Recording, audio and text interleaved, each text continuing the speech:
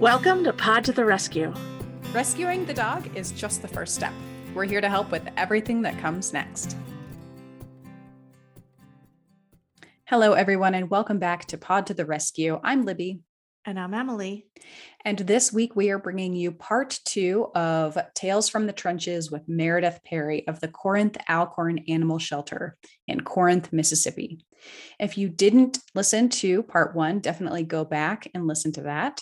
And the rest of our conversation is here, and we really hope you enjoy it. If you have thoughts, feedback, or suggestions on other people we should talk to for our Tales in the Trenches series, please reach out on social media. We only intended this to be a one-part episode, but when we started having our deep conversation, we realized there was so much there, and we ended up speaking for an hour and 45 minutes. And we didn't want to cut any of it because every single bit was amazing. So we really encourage you to listen until the end, and we'd love your feedback. Enjoy.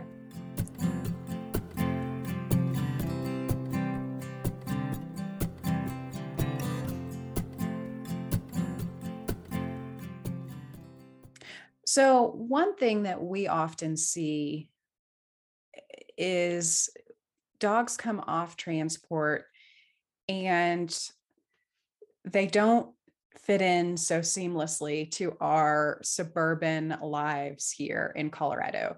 And I think these poor dogs, what is going through their mind is like, what the heck just happened to me and where am I? And our lifestyle is so different. So how are dogs living in your area of Mississippi? I mean, you're in a rural environment. They probably have more space around them. They probably have a little more freedom.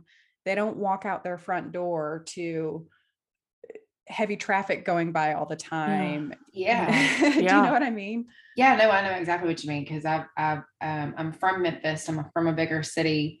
And then I spent several years in Denver, which, like I said, was kind of a surprise there to not see animals just running amok. So animals here, depending on where you live. So folks that live in actual cities, if you live in a what I would call a bigger city like Tupelo, which is I kind of live real close to Tupelo. You know, a lot of these cities have leash laws, those type things. So within the cities themselves that have that going on, you don't see as many typically just walking around. Now out where I live in a really rural area and I live out in the county. And so most of the counties around here do not have leash laws. They really don't have animal laws, period, to be honest. I mean, they have a few, but there's no leash law, no type of containment law. And a lot of folks out here some of them live on bigger pieces of land, no fencing. So the animals kind of have they can kind of just move freely. And even folks that don't live on bigger pieces of land, let's just say they live on a smaller piece of land in a small, really rural community, a lot of times still don't have a fence. And so animals kind of move freely and do what they want. And they live, they spend a lot of their time on the front porch. They'll, when they want to go make the rounds around the neighborhood, they go make the rounds and visit their friends. So that's largely a lot of them live a life of kind of just free range. Mine, I live on a pretty big piece of property, and mine pretty much have free range of the property. But they really do not venture off. And I've got mine have GPS trackers. So I know where mine are at all times. Like if someone has left the premises unauthorized, I'm going to go get them. We don't play that game. So, but mine rarely, they rarely leave. They might go to the neighbor's house over here because they've got a group of dogs that they like to commune with sometimes. But for the most part, they're going to be laying out in the yard or laying on my couch, really. Now that it's in the summertime when it's so horribly hot here, they don't even want to go outside. They're just like, let me in, I want to lay on my couch.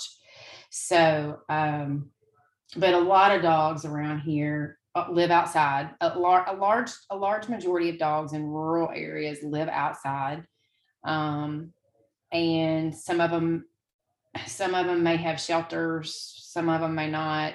Heartworms is a big issue here because just because of where we are and the mosquito issue. But a lot of the dogs in the rural areas aren't getting, heartworm prevention every month and those kind of things. So, it's easy to understand why, if you take a dog that has lived its entire life outside and had free reign, and then you go and you put it in this little crate on a on a transport vehicle for 12 or 14 hours, and then it gets off there and goes to an entirely new environment, new set of people that it doesn't know. Gosh, it doesn't take a rocket scientist to figure out that's a major change, and the dog doesn't necessarily understand what's going on. You can't really, it's difficult to communicate with them, because they don't speak, they don't speak English. Yeah. So, and a lot of times, I think like they say, it takes a minimum, I think what it was like, it takes a minimum of 2 weeks for them, at least 2 weeks for them to decompress from a travel event like that into a new environment. But I think it sometimes takes a lot longer for other dogs. It's just like people, we all acclimate in different time frames. Some of us, it takes longer. Some of us, we're just right back on it, and dogs are the same way. And I can see why you would have some issues with some behavioral issues and whatnot with dogs that have come from living this country life to city life, where they've got to live in a house all day, or they have a small backyard, and it's we take a 100-pound German Shepherd and put it in a 0 lot line backyard. Well, of course it's going to want to dig out of your fence because it's had a 20-mile radius. It's been roaming its whole life. So, that's a hard thing to combat too on your end as a receiving rescue is some of the behavioral issues you come in contact with just from, transport stress alone. And then too, given a lot of these dogs that come into the shelter, a lot of them, we have no history on them. We don't know where they came from. They literally just showed up at our door. They may not be an owner surrender. It's great. Sometimes owner surrenders are great because you can actually get a history on the animal, and you've got an owner who's hit hard times and just can't do it, but wants what's best for the animal and is asking you for help. And that's great when you've got a whole history on an animal. But I would say probably 90% of the animals that come in, you have no idea where they came from. So you're starting from scratch, and you don't know what their issues are mentally, physically, behavioral. So, and that happens too. Like, I think where I've heard stories, like where a receiving rescue will get a dog in, and it's like this nightmare dog, and they're upset with the sending rescue. Did you all know about this? Blah, blah, blah. Well, sometimes a sending rescue doesn't have the dog long enough in their possession, as well as expose the dog to enough different situations to know what's the total encompassing issues. Like, you can do behavioral tests and whatnot, but that only shows you a small portion of that dog's behavior and personality. It gives you like a real top level, like bird's eye view, right, of the dog's personality. But until you can actually get the dog into a home somewhere and expose it to other people, other dogs, cats, children, different environments, to your point, if you live on a busy highway with lots and lots of loud noise, there are dogs that don't do well with loud noises and freak out. And you're not going to know, we wouldn't know that down here because the shelter is also sort of in a semi-rural kind of area. It's on the outskirts of the town, and it's not on a busy road, and it's kind of back up off the road. So it's, the dogs don't get to see a whole lot of that. And so I think it's very stressful on the dog as well as the person receiving the dog. It can be difficult when you're moving it, when you're changing the dog's environment so drastically from, living, like I said, country mouse, city mouse. Right. I personally feel that way a lot, so I can empathize with the dogs. Yeah. Well, and I think it's important for us all to understand that there's this big piece of culture shock going on for the dogs. And I think it helps us be a little more compassionate when we're seeing behavior issues that pop up on our end, keeping this in mind, that this might be the first time this dog has ever walked on a leash before. And to expect them to get it immediately is not really reasonable. No, or to expect them to be potty trained when they get there. Right. When they've been living outside their entire life, like they Yeah. don't know. And what's the Yeah. first thing that's going to happen when you bring them inside? Yep, they're going to poop in the floor. I mean, that's just, Yeah. you just got to be ready for that. But I can see that's frustrating for some people. Some people want an animal that's already super well behaved, well trained, don't have to do anything. And a lot of these dogs require work because of where they're coming from and the lives they've lived, which is no fault of their own. And again, doesn't make them a bad animal, but they've not been, no human has really worked with them to show them what the routine is, what's expected of them, and this, that, and the other, so it's difficult, I think, for them as well. Wow. Okay. That was that's so interesting too. I'm just kind of trying to wrap my head around that. You're going from a dog that has access to 4,000 acres of roaming every day and gets, put on a truck. And next thing you know, it's in a apartment or a small home and then put in a crate so that the people can go to work.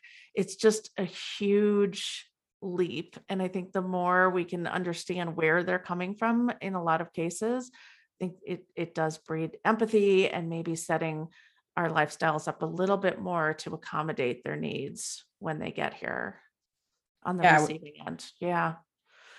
We have to adjust our expectations, I think. Oh, absolutely. And, the other piece of that is, which I hadn't even thought about, is a lot of times they come from living this free reign life. And before they get on the truck, they may have spent a couple of weeks in our shelter, which, the shelter environment can be very bombarding, like, because there's dogs everywhere. It can be loud, lots of new smells, people coming in and out. And so they have to, again, decompress and adjust to having to go from that. Okay, now I'm having to live in a kennel for a couple of weeks with people, with dogs I don't know. This is crazy. It's weird. They have to get adjusted to that, if they even get time to adjust to that before they're then put on a vehicle, moved hours and hours away, and then come to you guys. So these animals go through quite a few changes. They go through a lot before they get to, their final destination. So I think you're right. I think adjusting expectations is something to think about for sure. And even when they arrive, like, all the smells are different and they rely on sense of smell more than any other sense. So that is a huge adjustment. Our water, I'm sure, tastes different. Everything's different. All the people are different. Everything is so foreign. And I think that's something that I'm so glad that we can discuss and have people really think about when they're bringing a dog home. Do you have any success stories from receiving rescues? Have you followed any of your dogs to see, like, the after the after shot? Oh yeah. So we, as many of them as we can, we try to kind of keep up with what's happening. And our receiving rescues are really good about sending us, adoption pictures and the follow-up stories. A lot of the, several of the receiving rescues we work with are really great about keeping in touch with their adopters. They have a whole process for that, and somebody dedicated to, continuing to foster that relationship, even post-adoption.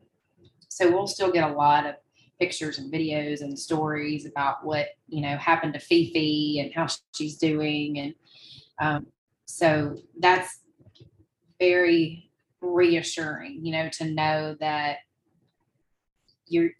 what happened, like what was the ending, was it a happy ending, or what happened there. So we get to see a lot of happy endings, which honestly makes the whole thing worth it, right? I mean, all the other things that happen, seeing all those happy endings month after month after month is what keeps you going at the end of the day. And I think that it's important to remember those happy endings when you're having a bad day. And I've kept up with quite a few of the dogs that I've personally rescued.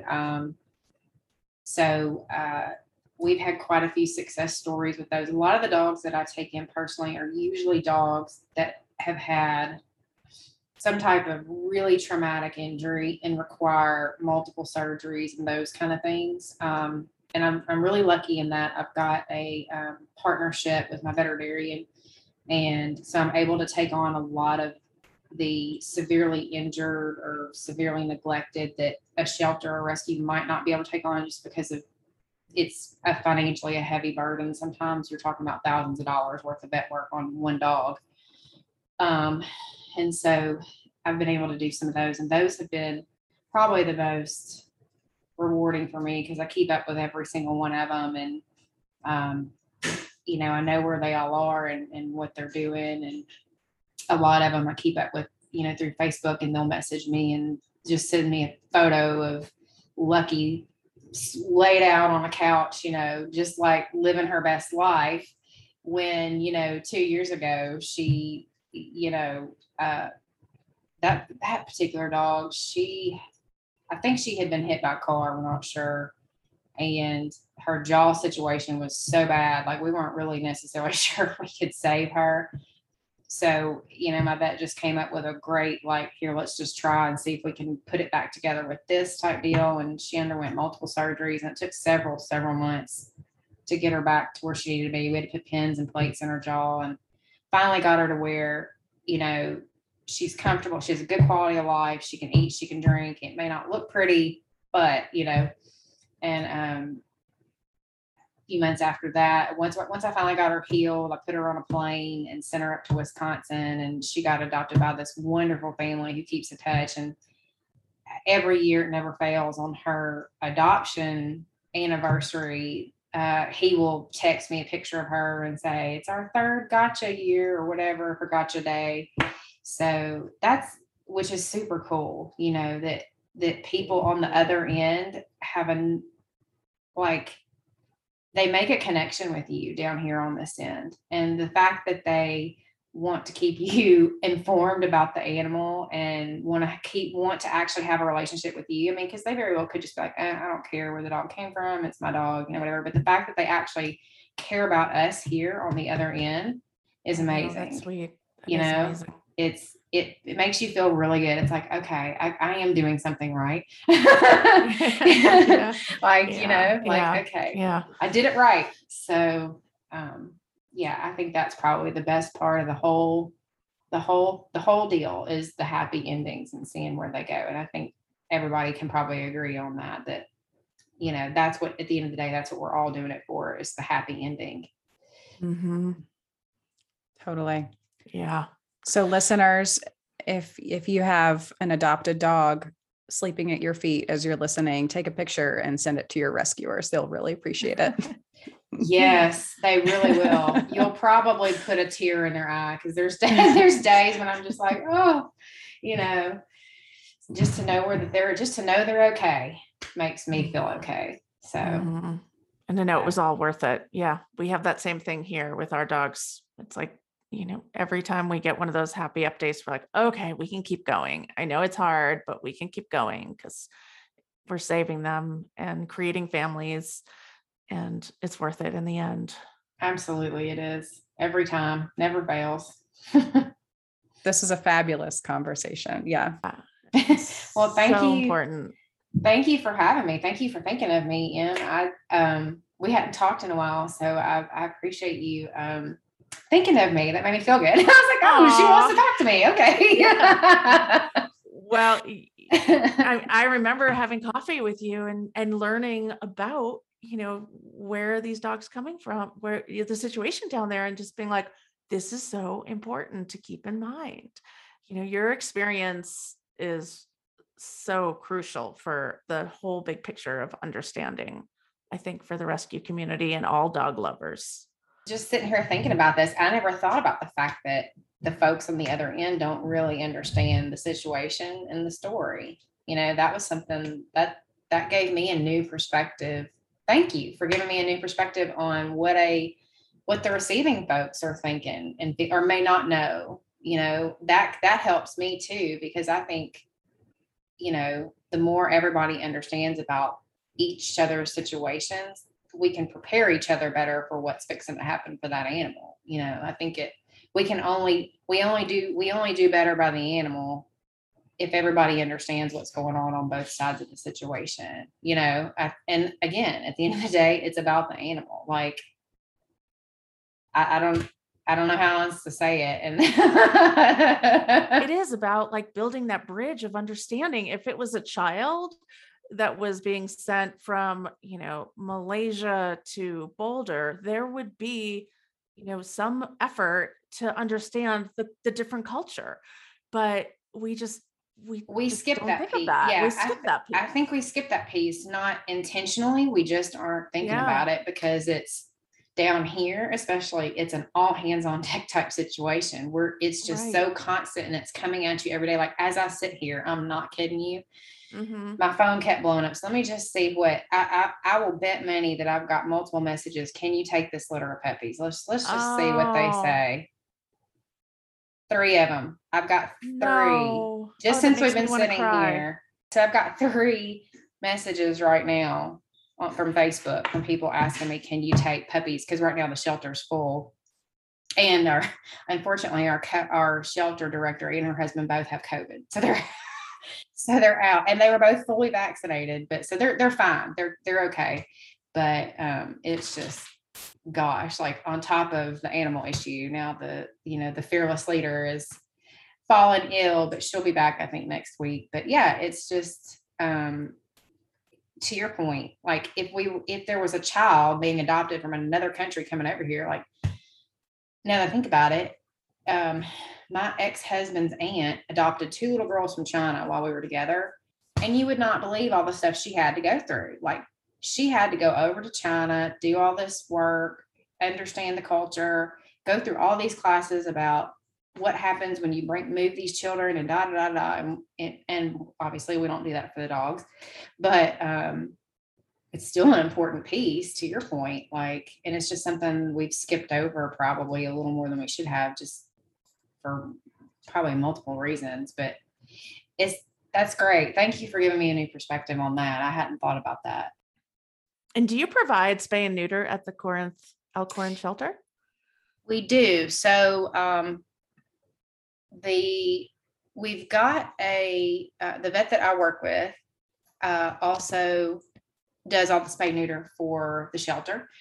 And I think once a week on Tuesdays, he does all the work for the shelter. Initially it started out as the shelter bringing all the animals to him. And I think now the shelter has dedicated a small surgery area for him at the shelter to make life a little bit easier. And so he goes to the shelter on Tuesdays and spays and neuters. And that's one thing right now that our spay and neuter fund is really, really low, which is a good thing, because that means that people are taking advantage of it. But we've got to replenish it so that we don't have to ever turn anybody away, because we don't ever want to turn anybody away for spay neuter. Mm-hmm. So, what is the cost? What is your cost for one spay or neuter surgery? So the cost to the citizens here is $25. There's a little bit, they have to go through an application process. And we have our county board of supervisors has been super gracious and supportive of us. And they have earmarked funds specifically for this project. They started doing this several years ago. And so we're super grateful to them for helping us out with that. So they earmark a certain amount of funds every year for this project. And then of course the vet gives us a bit of a discount, so that by the time the owner actually has to bring the animal in. All the owner has to pay is $25, which is incredibly cheap. Around here, now, of course, around here, if you were just going to go to a vet clinic to get a 40-ish pound dog spayed, you're looking somewhere in between 100 and 150, just depending on what vet you're going to. So $25 is a heck of a deal especially for somebody who, is struggling financially. So it's been a great program and has grown tremendously in just the last couple of years. The demand for it has grown, which is a good thing, but we definitely need help with trying to continue that on, because like I said, we don't ever want to turn anybody away who wants a spay and neuter. Like, we will help you. I love that. Wow. So important. And I can't let you go without asking about cats, because we started rescuing cats. I think we did like 35 cats during the pandemic. And it's, poor cats are just underrepresented in the whole rescue conversation, and they're so important. They're so amazing. And I'm sure you have a huge cat population down there. So what's it look like in the cat landscape? Oh my gosh, the cats, out of control. Out of control. If the dog problem is chaotic, the cat problem is out of control. I think currently right now we have like 98 cats in the shelter. Oh wow. Oh my gosh. And the thing with cats is we have so many here. I have kind of taken the stance that if you've got a healthy cat living outdoors and it wants to live outdoors, fix it and let it live outdoors. Cats are super self-sufficient. And so trying to get folks to understand that let's just leave our feral cats. Let's trap them, release them, right? Trap them, fix them, release them. Don't get me wrong, there are cats that want nothing to do with being outside, and those are definitely the ones that we should make space for in our shelters and attempt to find homes for. But cats are just, honestly, they're hard to find homes for. There's not just an abundance of cat rescues. There's way more dog rescues. Even some of the cat places we've tried to partner with, they just can't take a lot of them because there's just this constant, influx of them. Cats are also prolific breeders. Oh yeah. So the cats are a challenge for us because we don't have a lot of partners that will take them. And so what we've started doing lately is the shelter kind of down where I'm living, that's a little bit closer to me than the Corinth shelter. They're a little bit bigger and have a few more resources. And we have actually started doing animal swaps with them. So where they will take cats or dogs from us that we might have a hard time placing with our receivers, but they might be able to place with their receivers. And in exchange, we'll take some from them that they may have been having a hard time place that we feel like we could place. So that's another piece to this, another cog in the wheel is shelters and rescues working together, right, and doing things like swaps or whatever the case to try to help everybody helping everybody. Like, let's create some rescue synergy, if you like corporate words. Yeah. And that's the other thing too, is like, you'll have a lot of feral, or maybe not even just feral, just outdoor cat populations, because they're friendly with people, a lot of them are. But you'll have a lot of business owners and stuff that don't want them around because they're constantly in their parking lots. They're, this, that, and the other. And I've tried to work with business owners in particular to tell them, hey, if you'll just let me come catch them, spay them, and bring them back, the population will naturally die out. And oh, by the way, if you let these cats commune and you just feed them and give them some water and let them commune around your business, you won't have as many rats, snakes, mice. They're beneficial to the population, right? They're beneficial to your business. And so trying to kind of change the mentality about that is important, I think, especially, and it's not just business owners, also people in neighborhoods and communities who are worried about their outdoor cat population. They're not a bad thing. And like I said, they don't necessarily want to come live in your house either. They're just looking for a meal, a little bit of water, maybe somebody to scratch them, and they're good. So I try to leave the ones that, that we feel like fit into that category. That's what we try to do for them. And, spay and neuter them. If they need medical attention, give them medical attention, if somebody's managing an outdoor population or a feral population and they want to try to do flea and tick, we try to help get them the resources to do that. But I mean, really, these outdoor cats play a big part in the ecosystem, and they're helpful in a lot of ways too, especially around barns. And, we live in a huge agricultural area. So they play a big part in keeping pestilence and rodents away from these crops that are being stored. And so trying to get business owners and farmers and everybody to be like, change the story for the cats, right? Like, we know you think they're a pest, but really they're not. If you just get the population in check and let it kind of die out naturally. Like if you don't want to bring any more back after they're all gone, don't bring any back. But you can let the population naturally self-regulate, right? If you just get them fixed. Yeah. So do you guys have spay neuter vans that go out into the community? And what are your thoughts on spay neuter vans? Oh, I wish we did. And I tried several years ago with another group to get that going. And it's tough here to find vets that want to do it. There's some barriers for sure. And I wish we could do it. I don't think it's out of the question. I think it's something we could do at some point in the future.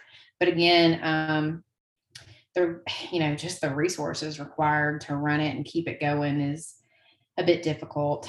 And then, again, even if you send a van out into the community, if you don't have the community buy-in to what you're doing, they're not going to come anyway.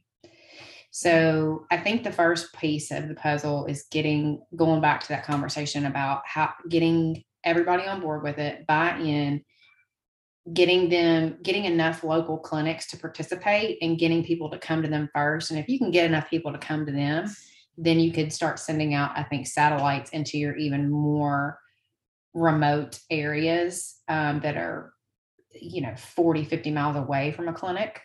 I think getting your local community within a, 20, 30 mile radius of a clinic coming in first is step one. And then if you can get them to buy in, it'll spread, and sending out those satellites. But I think it's a great idea.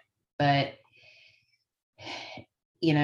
the true test is, can you get the community to come to their local clinics and do it first? Because if they're not going to come there and do it, they're not going to come to your van either. So, but it seems like I said, since our spay and neuter numbers are way up in the last year and our fund is dwindling pretty quickly, that tells me that there are more people out there that want spay and neuter. They want to do the right thing by their animal. So that's a very positive, hopeful sign to me that there's people out there that want to do it. It's just a matter of how do we reach them all, get them all. I mean, I have driven out to Deliverance and picked up old ladies' animals that couldn't drive. And I'm like, because they'll call and go, hey, I really want to get my animal spayed, but I can't drive, or I can't get there because I don't have transportation. And I'm like, no, I got you. I'll come and pick up your animal, get it fixed and bring it back, just send me with a check so I can make sure, it gets paid. But again, that's part of coming together as a community and doing things to help your neighbor. And that's super basic stuff, right? That's, the animal issue aside, just helping your neighbor and treating people how they want to be treated, and being kind and being loving is part of fixing this issue, just like fixing all the world's issues, really. Right. Yeah. It's pretty basic. Yeah. So. Well, I love this conversation. And one thing that we do at Summit Dog Rescue is we take some of our funds and we help with spay and neuter in the communities where we get our animals from. We have a partner in Bay City, Texas, and they have a spay neuter program, and we'll just say, hey, your next cat spay neuter, call us. We'll just pay the bill straight to the spay neuter clinic. So, it's not a huge dent, but we do help as best we can. So we probably spay neuter about 100 extra animals a year, just in addition to the ones that we take with our rescue partners. And I feel like the rescue community as a whole, we are a community. And so if we can, instead of just taking the animals, if we understand that we're taking them from underserved communities and we could give back, like in addition to placing the animal, even adding like an extra $25 to every adoption fee and letting that adopter know this $25 goes back to Corinth and spays and neuters another animal down there. Like, I think that's a conversation that would be really fabulous for our rescue sheltering community to have, of like, who's the, we're very privileged in our rescue. So like, we can give back. So we should. I love that. And we have some partners that do, some partners don't. It just depends on everybody's financial abilities, but I absolutely love that. And that's the kind of people we want to partner with, because we're on the same page, obviously, about spay and neuter. And that's the way to solve it is at the end of the day. And that makes a huge difference when the rescue down here or the shelter down here knows that we can count on the receiving partner to help us solve the problem and not just take the animals and rehome them and benefit from the adoption fee that comes from that. That just strengthens the relationship and will only help solve the problem faster. So, which, by the way, so you said y'all spay and neuter like 100 extra animals a year, which is amazing, because if you do the math on that real quick, like let's just say you spay 100 females in a year. Let's just say each of those females would have 2 litters a year of 6 each. That's 1,200 animals in 1 year that you're preventing. Like, I always try to get people to put the numbers behind things. Like, just think about it for a minute. Like, if you spay 10 dogs this week, and those 10 dogs were each going to have 2 litters this year of 10 each. Think about the number of dogs. Think about the numbers you're preventing. It's a number at the end of the day. It really is a numbers game as far as spay and neuter is concerned. But it's just interesting to think about how quickly you can actually make a dent in the population if you get enough of them fixed. That's the key to it, is how do you get enough of them in particular areas fixed. That's a tough one to solve, but it certainly, the numbers speak for themselves. If you just do a little math on that and go, wow, this 100 that we've only fixed 100, which doesn't seem like a lot, but really you've prevented like 1,200 more. So kudos to you guys. Y'all are doing a fantastic job. I love it. Thank you. Well, and so are you. We're just so grateful for the work that you all are doing. And thank you so much for taking the time today.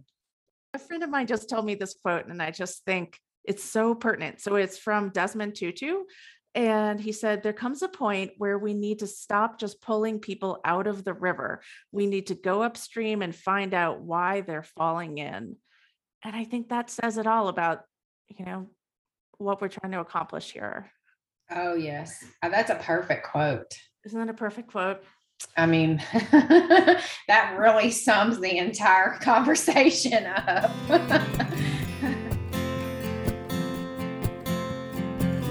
Thanks for tuning in. If you liked this episode, don't forget to rate and review.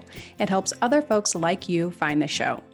To find out more about our programming and adoptable rescue dogs, you can visit summitdogrescue.org. Thanks to Mike Pesci for the original music, and to Alex Lee Ammons and For the Love Media for graphics, production, and editing. See you soon on Pod to the Rescue.